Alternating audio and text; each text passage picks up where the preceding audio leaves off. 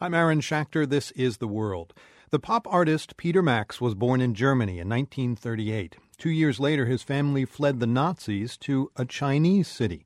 And for our Geo quiz today, instead of trying to stump you, we're just going to share a story. Thousands of Jews sought refuge in this city during World War II. Peter Max lived with his parents in a vibrant Jewish neighborhood there nicknamed Little Vienna. You may not know Peter Max's name, but you likely do know his colorful posters and album covers. Go ahead, look through your old records.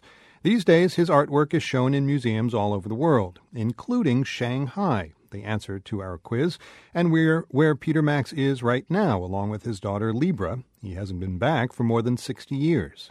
Hey, it's great to be with you. Here we are. I met all kinds of people. Shanghai is unbelievable. When I left it, there were all these rickshaws, and the people were all wearing, Chinese clothes, and all the buildings were small with tiles and so forth. Today, it's beyond Manhattan. Yeah. Skyscrapers in every direction. Every single person we saw is wearing Western clothes.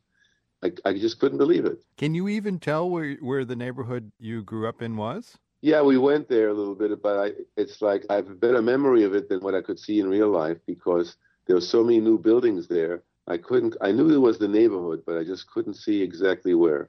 And it was a Jewish ghetto or Little Vienna at the time, right? Well, we lived there for about a year, and then my father became extremely successful. He owned about 4 or 5 retail stores, men's clothing stores. And actually, within a few years, the Chinese people started wearing Western clothes. I would like to think that he was the first one who brought it there, but maybe yes, maybe no. But we lived in a beautiful pagoda house that had, maybe like a 10-acre garden.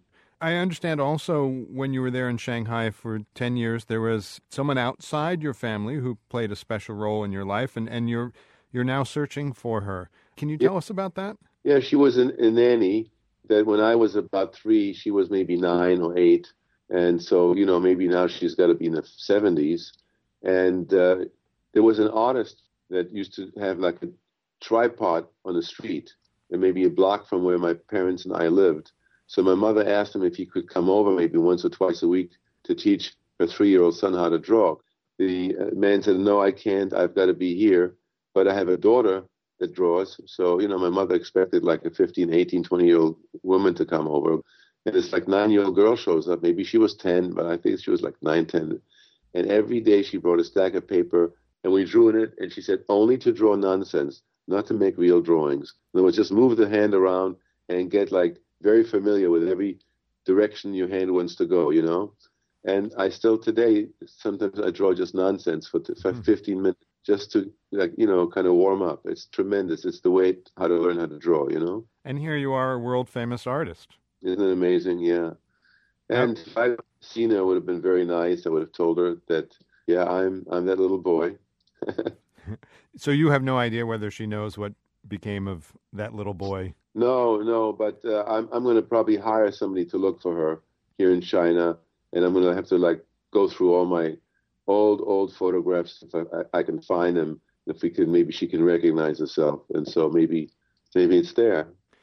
Now you are, of course, as an artist, best known by many as the guy who did a lot of album covers, especially back in the 60s and 70s. Yeah, when I came out of on the scene, psychedelic art was like the big thing. So, I got involved in music. I got involved in doing magazine covers. But then, the art styles changed and I changed with it. And I got very, very popular, winning awards every week, every 2 weeks. All I could say, I'm a very lucky guy, But mainly what I do every single day of my life from back then till today is I get to my studio. I can't wait to open my paints. And I've got 72 colors in front of me. I got all these empty canvases and I start painting. Any thoughts about painting something from Shanghai while you're there?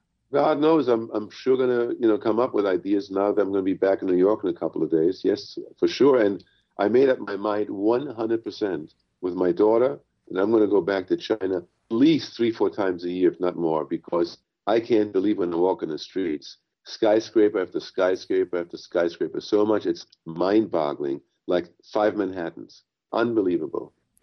Do you mind if we speak with your daughter for just 2 minutes? Be interesting to hear what she thinks of the trip. Is that all right with you, Libra?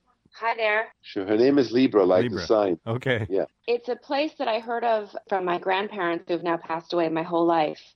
And it was really emotional for me to come here. It was my first time just because I'd heard so many stories about Shanghai being the place that allowed the Jewish families to come in when no other countries would allow the Jews in at the time. So, I was always very grateful to the Shanghai people for, basically saving our family. Your dad is talking about how wonderful it is that it's become this modern city.